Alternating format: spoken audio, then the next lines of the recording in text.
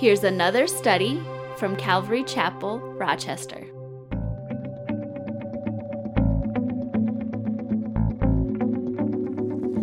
So we're in Exodus chapter 23. We're kind of doing a continuation from where we've left off, which is basically the law of Moses. This would be part 3, by the way, so third message. But, what's going on here? Well, we're at a point in Exodus where the nation of Israel, it's really being founded. This is the founding of the nation of Israel. You'll recall that it started with one family, right? The family of Jacob and his 12 sons. And early in Exodus, they went to Egypt. The Lord delivered them from a tremendous famine that was going through the land. And so there were 70 of them that went there. And, usually the patriarch, we're not in a patriarchal system now, but even now in our generation, I think of my parents, usually the eldest parent or maybe the grandparent, they're kind of the glue that holds the family together. They're the ones that kind of set the tone for the family. And no doubt Jacob was the glue that held his family together. Even though there were 70 of them, there probably was some kind of a code of ethics. Your family probably has a code of ethics. Things that are acceptable, things that are unacceptable. And you kind of live your way by that. That's the way families survive and everything. Well, if you think about it, now how many years later, there's 2 to 3 million children of Israel, and undoubtedly there's no codified or unified code for them to live by, and so that's what the Lord God is doing through the law of Moses. He's describing what the nation of Israel is to look like, the people who are led by him, and how they're going to behave. And so that's what we've been looking at, the law of Moses.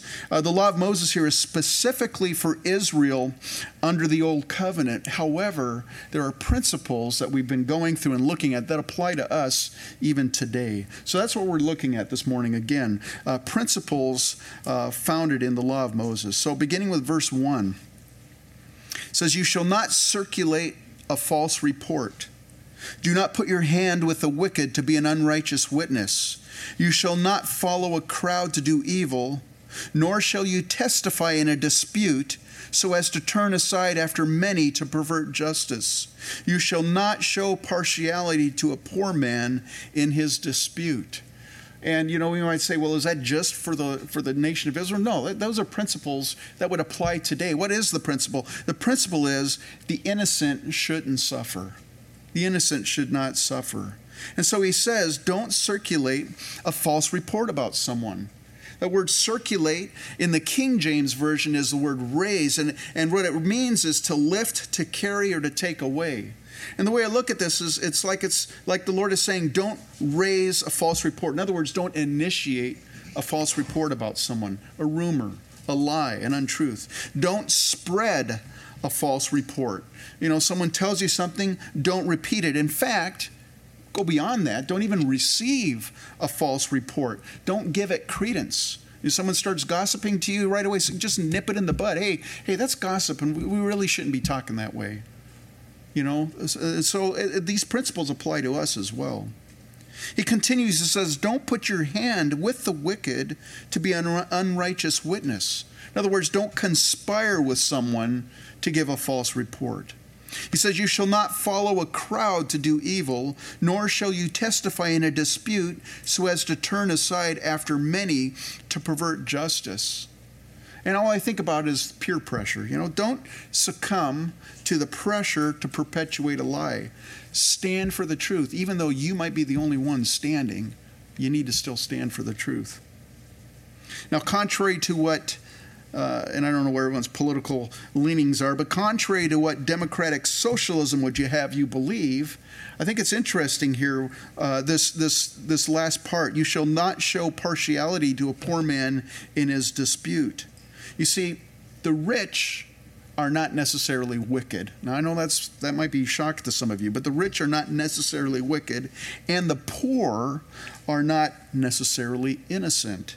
And so wealth and poverty are not moral conditions, okay? Wealth and poverty are not moral. So what the Lord is saying here through Moses is don't render a false judgment in favor of the poor just because you feel sorry for them.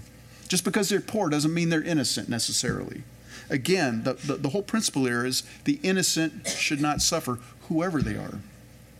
Verse 4, if you meet your enemy's ox or his donkey going astray, you shall surely bring it back to him again.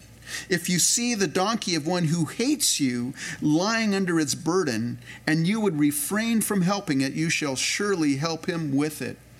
Now imagine the scenario, if you would. You're a child, you're one of the people, the children of Israel, and you and your neighbor, you've got this dispute going on. Maybe he's Eli Hatfield and you're Mordecai McCoy, or something like that. And you've got this ongoing dispute going on between the two of you. He hates your guts. And, you're not supposed to hate, but, kind of the feeling is almost mutual, So you're walking down the road and you see his ox or his donkey. It's got loose from his farm and it's wandering off and down the side of the road. Or you're walking along and you see his pack mule. It's stumbled into a ditch and it can't get itself back up. You know what your human nature would do? My human nature is, a tendency is to say, ha, ha, ha, they deserve that, They're getting their just deserts. That's human nature, human sinful nature.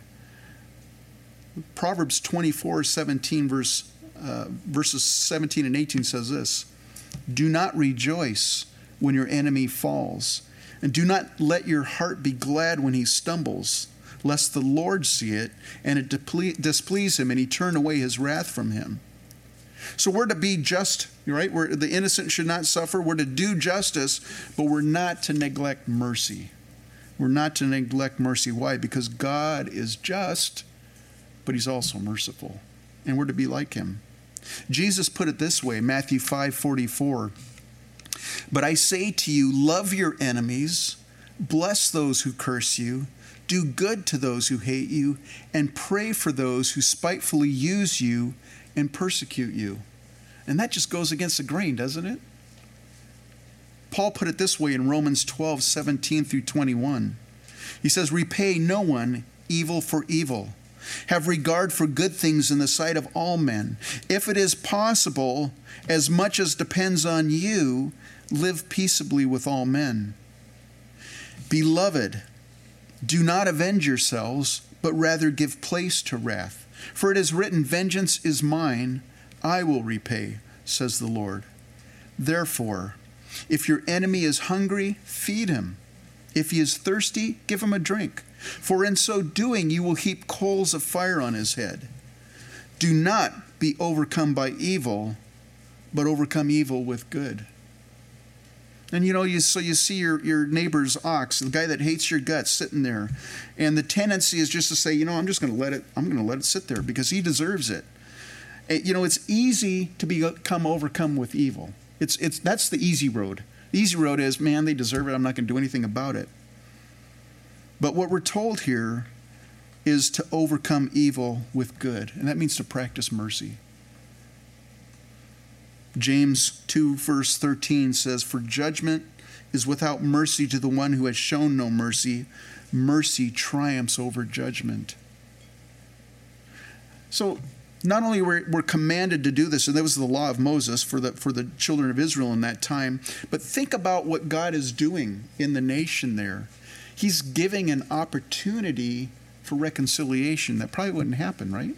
Because if you hate your neighbor's guts and they hate your guts, you're probably avoiding each other. Because if you see each other, you're going to start, want to strangle each other, whatever. And so typically there's this separation between the two of you. And now you're actually bringing the oxen to them or helping them lift their, take the load off the donkey, whatever. You're faced with interacting with this person. Now they may still hate your guts, and they may still, that doesn't mean necessarily that they're going to all of a sudden go, let's, I'm sorry that we had this disagreement. That may not necessarily happen, but the seed and the opportunity is there for reconciliation. That otherwise wouldn't be.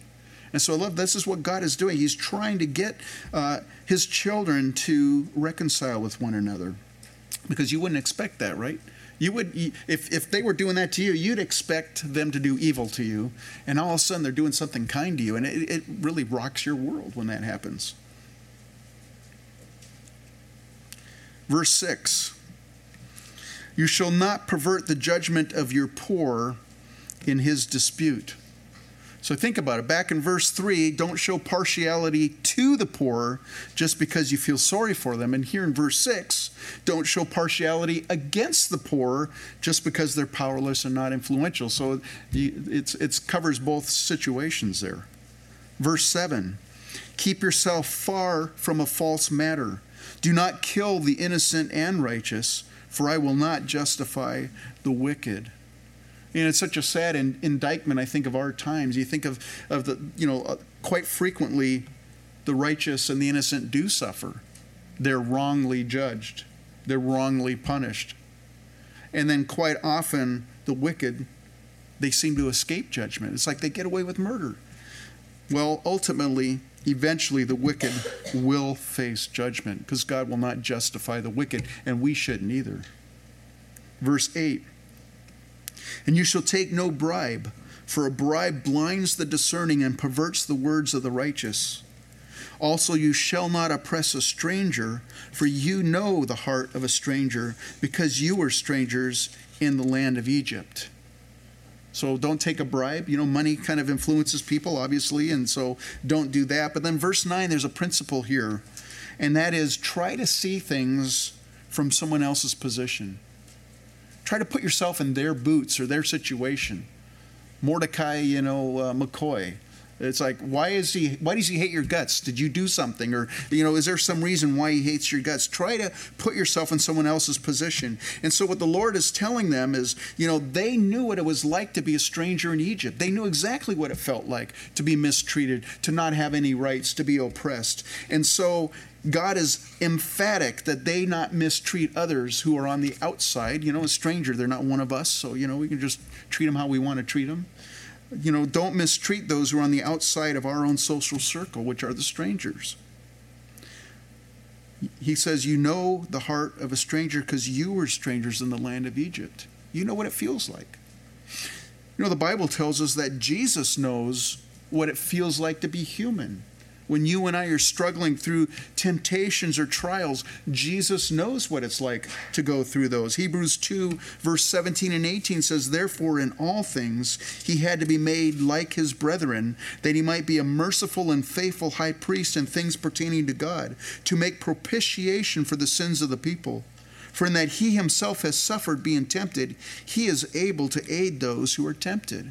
Isn't that nice to know that the Lord knows what you're going through? That there's nothing that he's like, well, I can't relate to that. No, he can relate to it. He can relate because he's went through it. In fact, he went through it much worse than any of us ever would go through anything, any kind of trial. He's had it much worse. Verse 10, 6 years you shall sow your land and gather in its produce. But the 7th year you shall let it rest and lie fallow, that the poor of your people may eat. And what they leave, the beasts of the field may eat. In like manner you shall do with your vineyard and your olive grove. 6 days you shall do your work, and on the 7th day you shall rest, that your ox and your donkey may rest, and the son of your female servant and the stranger may be refreshed. So now here in verse 10 and verse 11 we have the Sabbath year. It's a full year of basically giving the land a rest. The purpose is rest, giving the land a rest so that the poor and the beasts, the poor could glean. Just let it grow. Don't harvest it. Don't till it. Just let it go, and that way the poor, they can get a harvest out of that land. And what they don't get, the beasts of the field. God even's concerned about them. The beasts of the field can eat what's left over after them. Well, as we go through the history of the children of Israel throughout the Old Testament, we find out that they neglected the Sabbath year for about 490 years.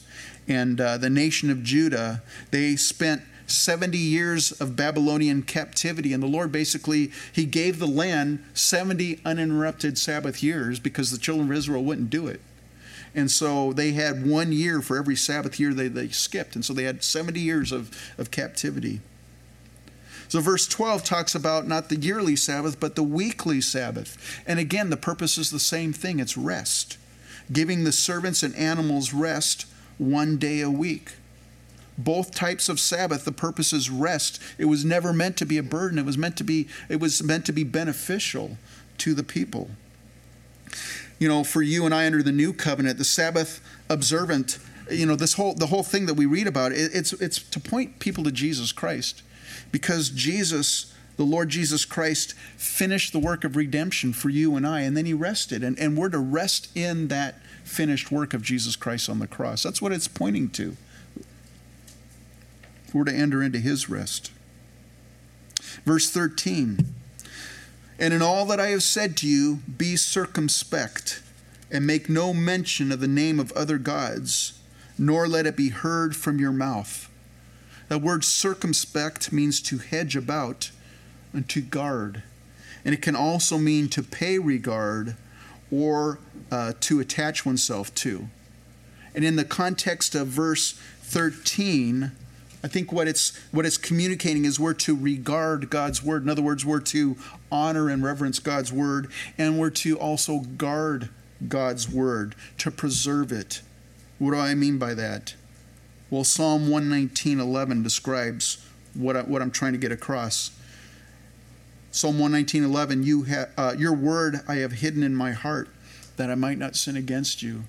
It's taking God's word in and memorizing it, meditating on it, you know, letting it become part of your life, God's word. That's what I think being circumspect is referring to. And then he says, make no mention of the name of other gods, nor let it be heard from your mouth. You know, it was interesting. I was doing a little bit of research, and this commentator mentioned King Saul, and I thought, what? King Saul, what does that have to do with anything? I started digging into there, and it's interesting. We all know the story of King Saul, right? First king of Israel. He started out really well, but he didn't finish well. But you know what's interesting? In 1 Chronicles 8, verse 33, we get the genealogy of Saul.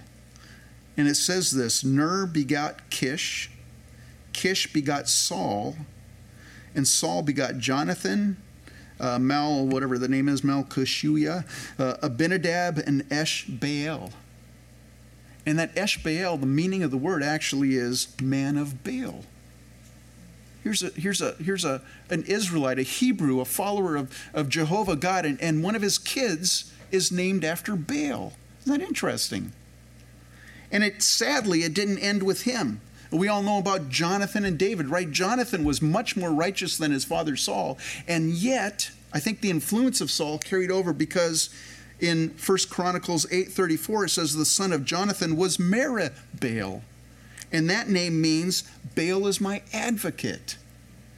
Merib-Baal, by the way, you might also know him as Mephibosheth, because that's what he's also called in the Bible. But isn't that interesting? Named after an idol. You know, my point in bringing all this up is, you know, don't name your child Lucifer. No, that's not what I'm trying to. Hopefully you don't. I mean, that'd be kind of a sad name. What's your child's name? Lucifer. No, that'd be bad. But listen, if you look at the life of Saul, there must have been some toleration, some familiarity, or some level of comfort with the worship of Baal within his household, for him to go to the extent of actually naming a child after Baal. It's like it was no big thing. In fact, they even purposely, you know, you're a man of Baal. Wow. My point in bringing this up, and I think this is what this verse is alluding to, is for you and I, what degree of toleration do you and I have for idolatry in our own homes? And you know, a good way to gauge that, what's the familiar topic, or what's usually discussed in your home? What's commonly discussed in your home? Do you always talk about the God of money? Everything's always about money? Or is it maybe the God of pleasure? That's all you can talk about is your vacations and your pleasure and all the things you're going to do, or maybe status, you know, whatever it might be. What's the main topic of conversation in your home? Now, I don't want you to get me wrong, okay? I'm not saying that you should go around just quoting scripture and speaking in King James English, you know. honey, what doth thou preparest for me, for my food, for my victuals? That's not what I'm saying. And I'm not saying that you can never talk about worldly things or you can never, you have to only watch Christian TV or listen to Christian radio. That's not at all what I'm saying. In fact, I hope you don't leave here thinking, well, Pastor Don is saying we can't talk about anything that's not Christian and stuff. Let me kind of elaborate on what I'm trying to get across. Jesus said this in Luke chapter 6, verse 45. He said, a good man out of the good treasure of his heart brings forth good, and an evil man out of the evil treasure of his heart brings forth evil. For out of the abundance of the heart, his mouth speaks. It's really an easy way to find out where someone's heart is. Just listen to them talk. What are the things that they always talk about? What are the things that are the big things that are just, this is their focus? It kind of gives you an indication of where their heart's at. And so for you and I, we need to examine our own hearts. What are our topics of conversation? What do we mention all the time in our homes and in our families? What do we mainly fill our hearts and our minds with? Because if we would examine that, I think it would be a good indicator of what our priorities are.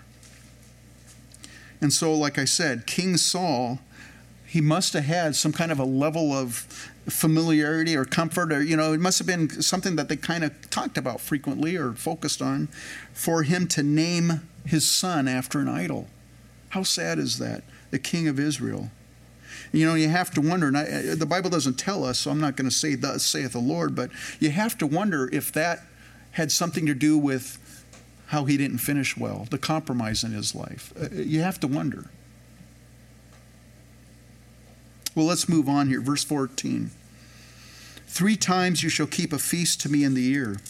You shall keep the feast of unleavened bread. You shall eat unleavened bread 7 days, as I commanded you, at the time appointed in the month of Abib.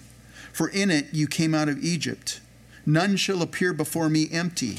And the feast of harvest, the first fruits of your labors which you have sown in the field, and the feast of ingathering at the end of the year, when you have gathered in the fruits of your labors from the field. 3 times in the year all your males shall appear before the Lord God. So now there's 3 times a year where the people of God were instructed to gather before the Lord. We have the Feast of Unleavened Bread, which we know as the Passover in the spring. Then there's the Feast of Harvest, which we would know as the Feast of Pentecost, which occurred 50 days after Passover. And then finally the Feast of Ingathering, which we also know as the Feast of Tabernacles, that occurred in the fall. And what's interesting here is when they gathered, they were not to appear empty-handed. They were to bring something. They were to bring their first fruits, their tithes, or their offerings to the Lord. We live in a consumer culture, and that's no shock to any of us, I think, here, and I think it overflows even sometimes into our spiritual lives as well. Let me give you an illustration. A lot of people rate their church based on what they get out of it. You might, and you might go, after church day, you may go home and go, man, that message was terrible, or man, the worship was just really good, man. It really, it blessed me. It lifted me up, or that message was really good. Hopefully that's what you're saying when you leave here, but we gauge things on how it blessed us, how we received from it. A lot of times we do that. A lot of people shop around to see what different churches offer. Do they have a good program for the kids? They have lots of activities and programs that I can make use of or be a part of, whatever. That's our culture. I mean, we live in it, right? We're not immune to that. But that attitude was foreign to God's people. It was completely foreign to them.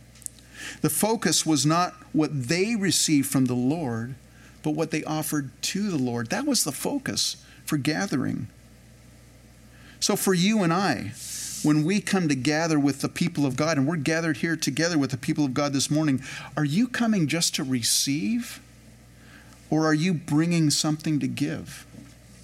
What am I talking about? Well, it could be your time. It could be your talent. It could be your treasure. It could be all of that. Are you coming with the thought that, I'm coming here, I want to serve someone. I hope I get an opportunity to minister to someone this morning. Or maybe your thought is, I really hope that there's somebody I can encourage this morning. Maybe I'm going to look for someone and see if they're down, and I want to encourage them. I want to pray with them and give them a scripture or just something, just kind of bless them in that way. Do you come to share something of yourself with the people of God? Is that your focus? Is that your priority? Because that's what the Lord is saying here. Don't come to me empty-handed. We don't come to receive, we come to give. And it seems counterintuitive, doesn't it? I mean, you think about it.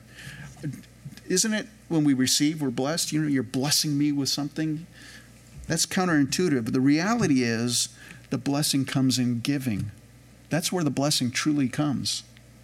That's why Jesus said it's more blessed to give than to receive. I've seen it in my own life. There's times when ministry's been hard, or maybe it's been really rough, and it's like, man, I've committed to this, so I'm going to do it. And you go in there, and maybe the attitude's not real good when you go, but afterwards you're like, man, I'm so blessed having done this ministry. I'm so blessed having done this. I'm so glad I did this. It's true. God's word is true. It is much more blessed to give than to receive. So if you want to be blessed and to be a blessing, change your focus. Change your focus. Come prepared. Come with something of yourself to give to others. Verse 18. You shall not offer the blood of my sacrifice with leavened bread, nor shall the fat of my sacrifice remain until morning. The first fruits of your land you shall bring into the house of the Lord your God. You shall not boil a young goat in its mother's milk. So let's break down these things here. First of all, the blood of my sacrifice. It's assumed, or I assume, that they're speaking of the Passover sacrifice. And they were not to have leavened bread. In fact, they were to sweep their house clean before the Feast of Unleavened Bread. That, they were supposed to make sure there was no leaven in their house. Why? Because yeast or leaven it's a picture of sin. And so I think what's being communicated here is don't offer sacrifices to the Lord with an unrepentant heart, with sin that hasn't been dealt with. If you're here this morning and there's some sin and the Lord's speaking to you about it, man, just get right with the Lord. Just deal with it. He says, don't leave the fat of the sacrifice until morning. And I think what he's talking about here is, you think about the burnt offering. It was to be totally sacrificed or totally consumed on the altar. And I think there's a few things that's being communicated here. First, don't delay in offering your sacrifices. Don't put it off for another day. Also, don't leave any of it over. In other words, don't offer it half-heartedly. And then finally, don't try to maintain today's relationship with the Lord using yesterday's sacrifice. That's kind of a tough one sometimes.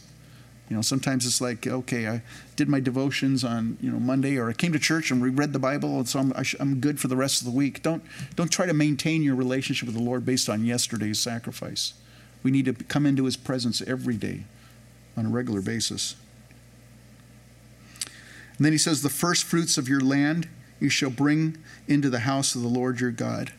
And the whole principle here is just basically giving back to the Lord a portion of what's yours. Because in reality, you're acknowledging that everything that you have came from the Lord. And in reality, all of it belongs to the Lord. And so you're just giving back a portion, acknowledging, Lord, thank you for blessing me with this. I'm giving this back to you. And then he says, you shall not boil a young goat in its mother's milk. Now, that's a tough one. What's the principle here? I don't know. I'll be honest with you. For one thing, it seems kind of cruel, doesn't it, to boil an animal's offspring in its mother's milk? I mean, I don't know that that's what the Lord's trying to communicate. But evidently, there was a pagan fertility rite that involved this exact thing, boiling a calf in its mother's milk. And so what's the principle here? I think what the Lord is just trying to communicate to the children of Israel is, in your worship of me, don't do things that are just like the pagan ritual. I mean, don't do anything that resembles the pagan rituals. So I'm not sure how to apply that necessarily to us here. What's fascinating about that, though, the rabbis in Israel down through the years, they came up with this rule that even today, you go to Israel, it's still being honored today. You can't mix dairy products with meat. And the reason why is they say it's possible that that dairy product may have came from the mother of the animal that you're eating, the meat that you're eating. And so if you take that milk in, that dairy product, and you take that meat in at the same time, your stomach, it's boiling, chemically doing something, and you're actually boiling the young goat in its mother's milk, so to speak. And so they say no meat and dairy products together. So if you go to Israel, we've done that before. You go to a deli, you can get a nice roast beef sandwich, but don't get roast beef and cheddar because they won't sell it to you. What you do, though, is you buy it at the counter, and then they have a little market on the side there with and then you go over there and you buy the cheese. They'll sell that cheese, and then you go together and slap it together, and you got yourself your sandwich. There's ways around everything, okay? Here's another thing that's fascinating, and not having to do with this at all, but we went to this one restaurant in the middle of Israel, and you can get pork there. You can get bacon and ham and all that stuff. And it's like, wait a minute. I thought that was forbidden for Israelis. And you know what they do? This whole farm it's elevated on concrete, and they have it's a self-contained sewage system and everything, so that nothing touches the soil of Israel. So you can go into this place and eat all the pork and bacon you want, and you're it's like you're in this bubble. You're isolated. It's fascinating. So there's ways around everything. Verse 20. Behold, I send an angel before you to keep you in the way and to bring you into the place which I have prepared. Beware of him and obey his voice. Do not provoke him, for he will not pardon your transgressions, for my name is in him. But if you indeed obey his voice and do all that I speak, then I will be an enemy to your enemies and an adversary to your adversaries. I don't know if your Bible does this, but my Bible, those verses there, you'll notice that the angel of the Lord is capitalized. When it says beware of him, that's capitalized. Obey his voice is capitalized. My name is in him. All those are capitalized. And I think that what the translator, and I agree with it, they say, well, this angel of the Lord must be Jesus Christ himself, the Lord Jesus Christ, a pre-incarnate revelation or appearing of Jesus Christ. Because this is the only angel that has the power to pardon sin. And so the angel of the Lord, it says here, it's going to bring the children of Israel into the place that God has prepared for them, which was Canaan, the land of Canaan, the promised land. Well, Jesus Christ has prepared heaven for you and I, right? And he's going to take us there someday soon. John 14, verses 2 through 3, in my Father's house are many mansions. If it were not so, I would have told you. I go to prepare a place for you. And if I go to prepare a place for you, I will come again and receive you to myself, that where I am, there you may be also. What a comfort. What an exciting thing. So the Lord has prepared a place for us. But you know what? That's then. Right now in our lives today, the Lord God goes before us, and he's prepared things for us today. Things that happen to us today, things that will happen to us tomorrow, sometimes they just catch us totally off guard. We were totally not expecting something, or maybe we just don't understand why are we going through this thing. But listen, everything that happens in our lives is sifted through God's sovereignty. Everything. It's sifted through God's sovereignty. Ephesians 2:10 says this, for we are his workmanship, created in Christ Jesus for good works, which God prepared beforehand that we should walk in them.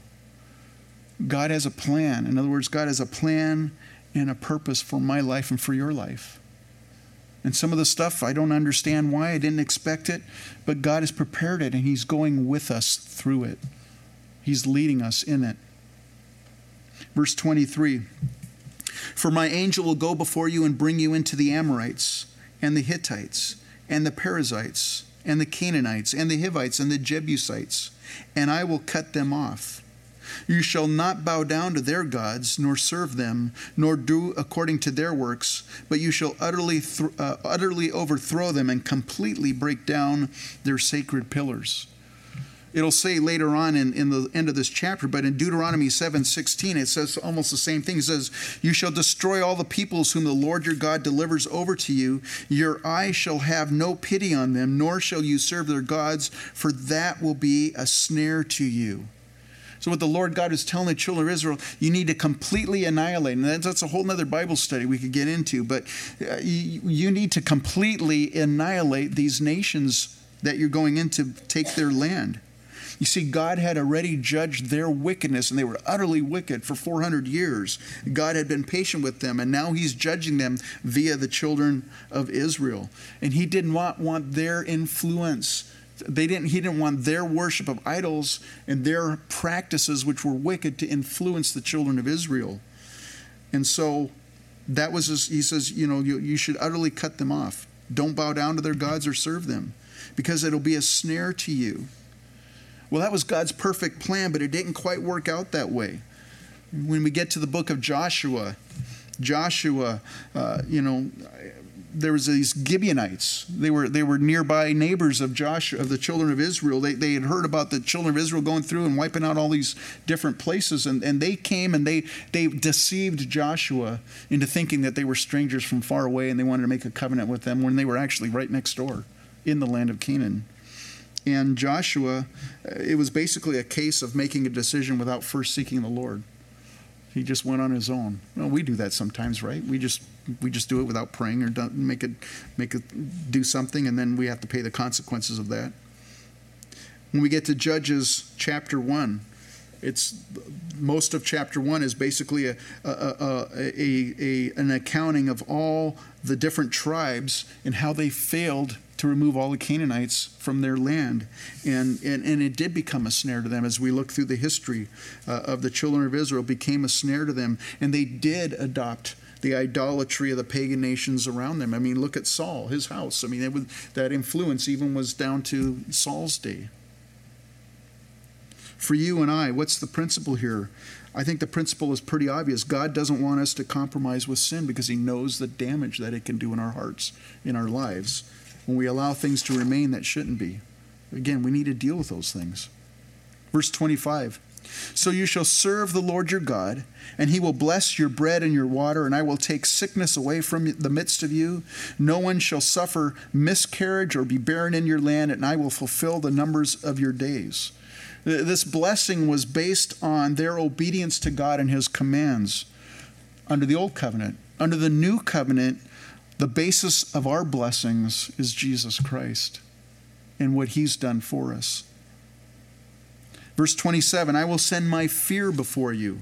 I will cause confusion among all the people to whom you come, and will make all your enemies turn their backs to you. And I will send hornets before you, which shall drive out the Hivite, the Canaanite, and the Hittite from before you. Hornets. Is there some symbolic, is there some symbolism behind hornets? Well, to understand the symbolism, I had to go to the Hebrew and find out what the word was. You know what the word is? It's hornets, stinging wasps. So does that mean that Lord is going to literally use hornets? Beats me. I don't know. But this is what I do know. The angel of the Lord that was going before them, to the children of Israel, he was a guide. He was a protector.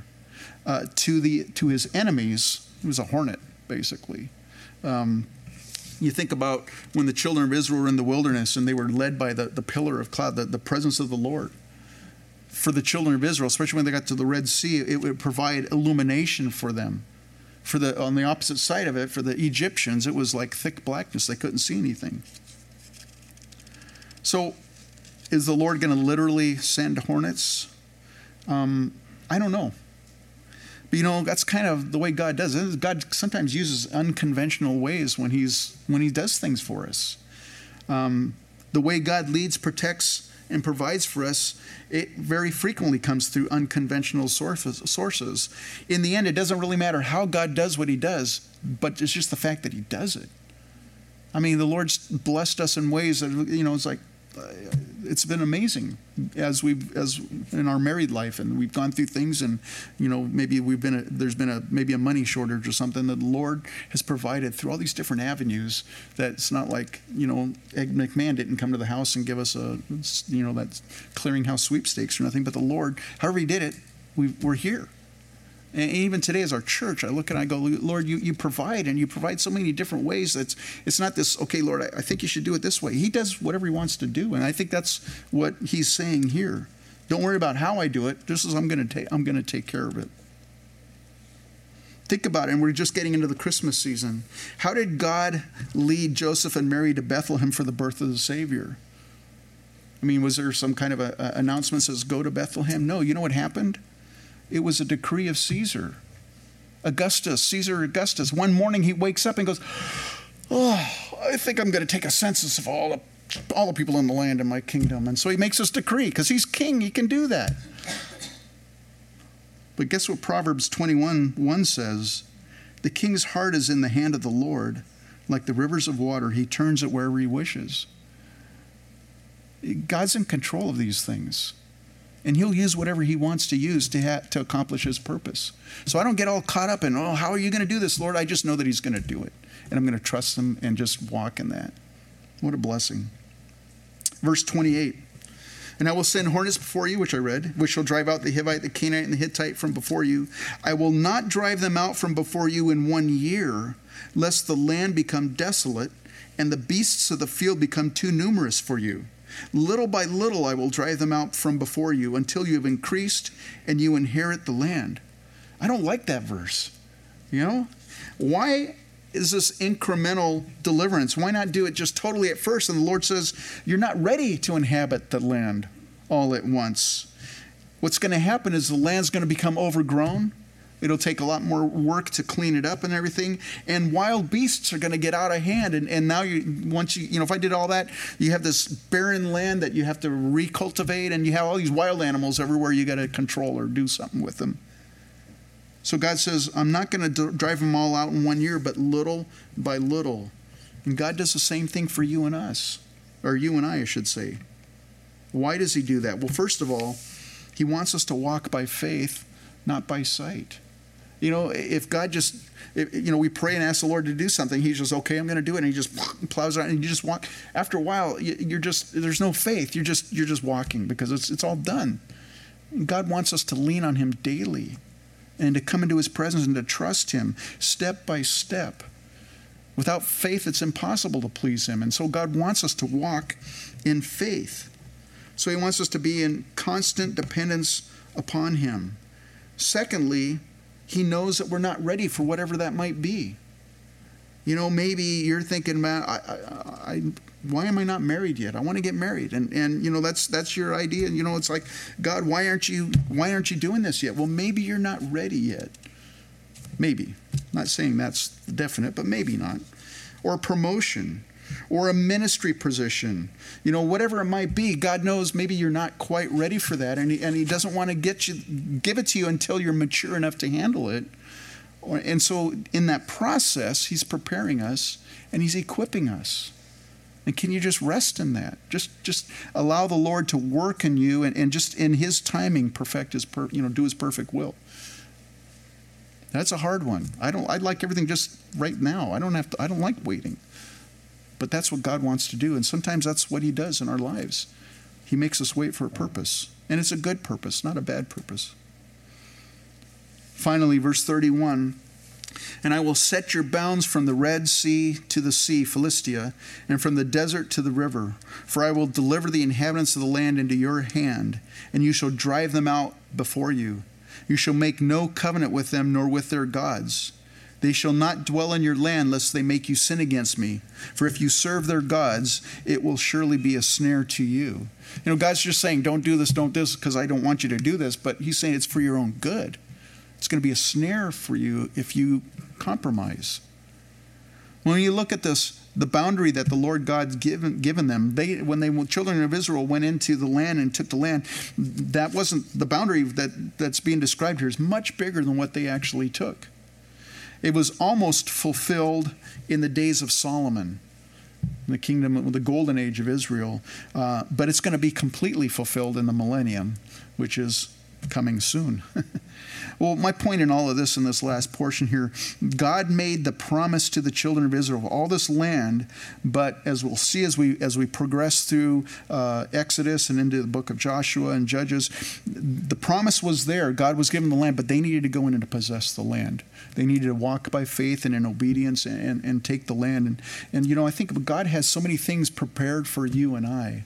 And what he wants us to do is to trust him, to allow him to work in our lives right now, to equip us and to prepare us for what he has for us in the future. Because the promises are there. They're yea and amen in Jesus Christ. But for you and I, it's just a matter of walking into those promises and in obedience and in faith in the Lord. Why don't you stand up? Let's go, Lord.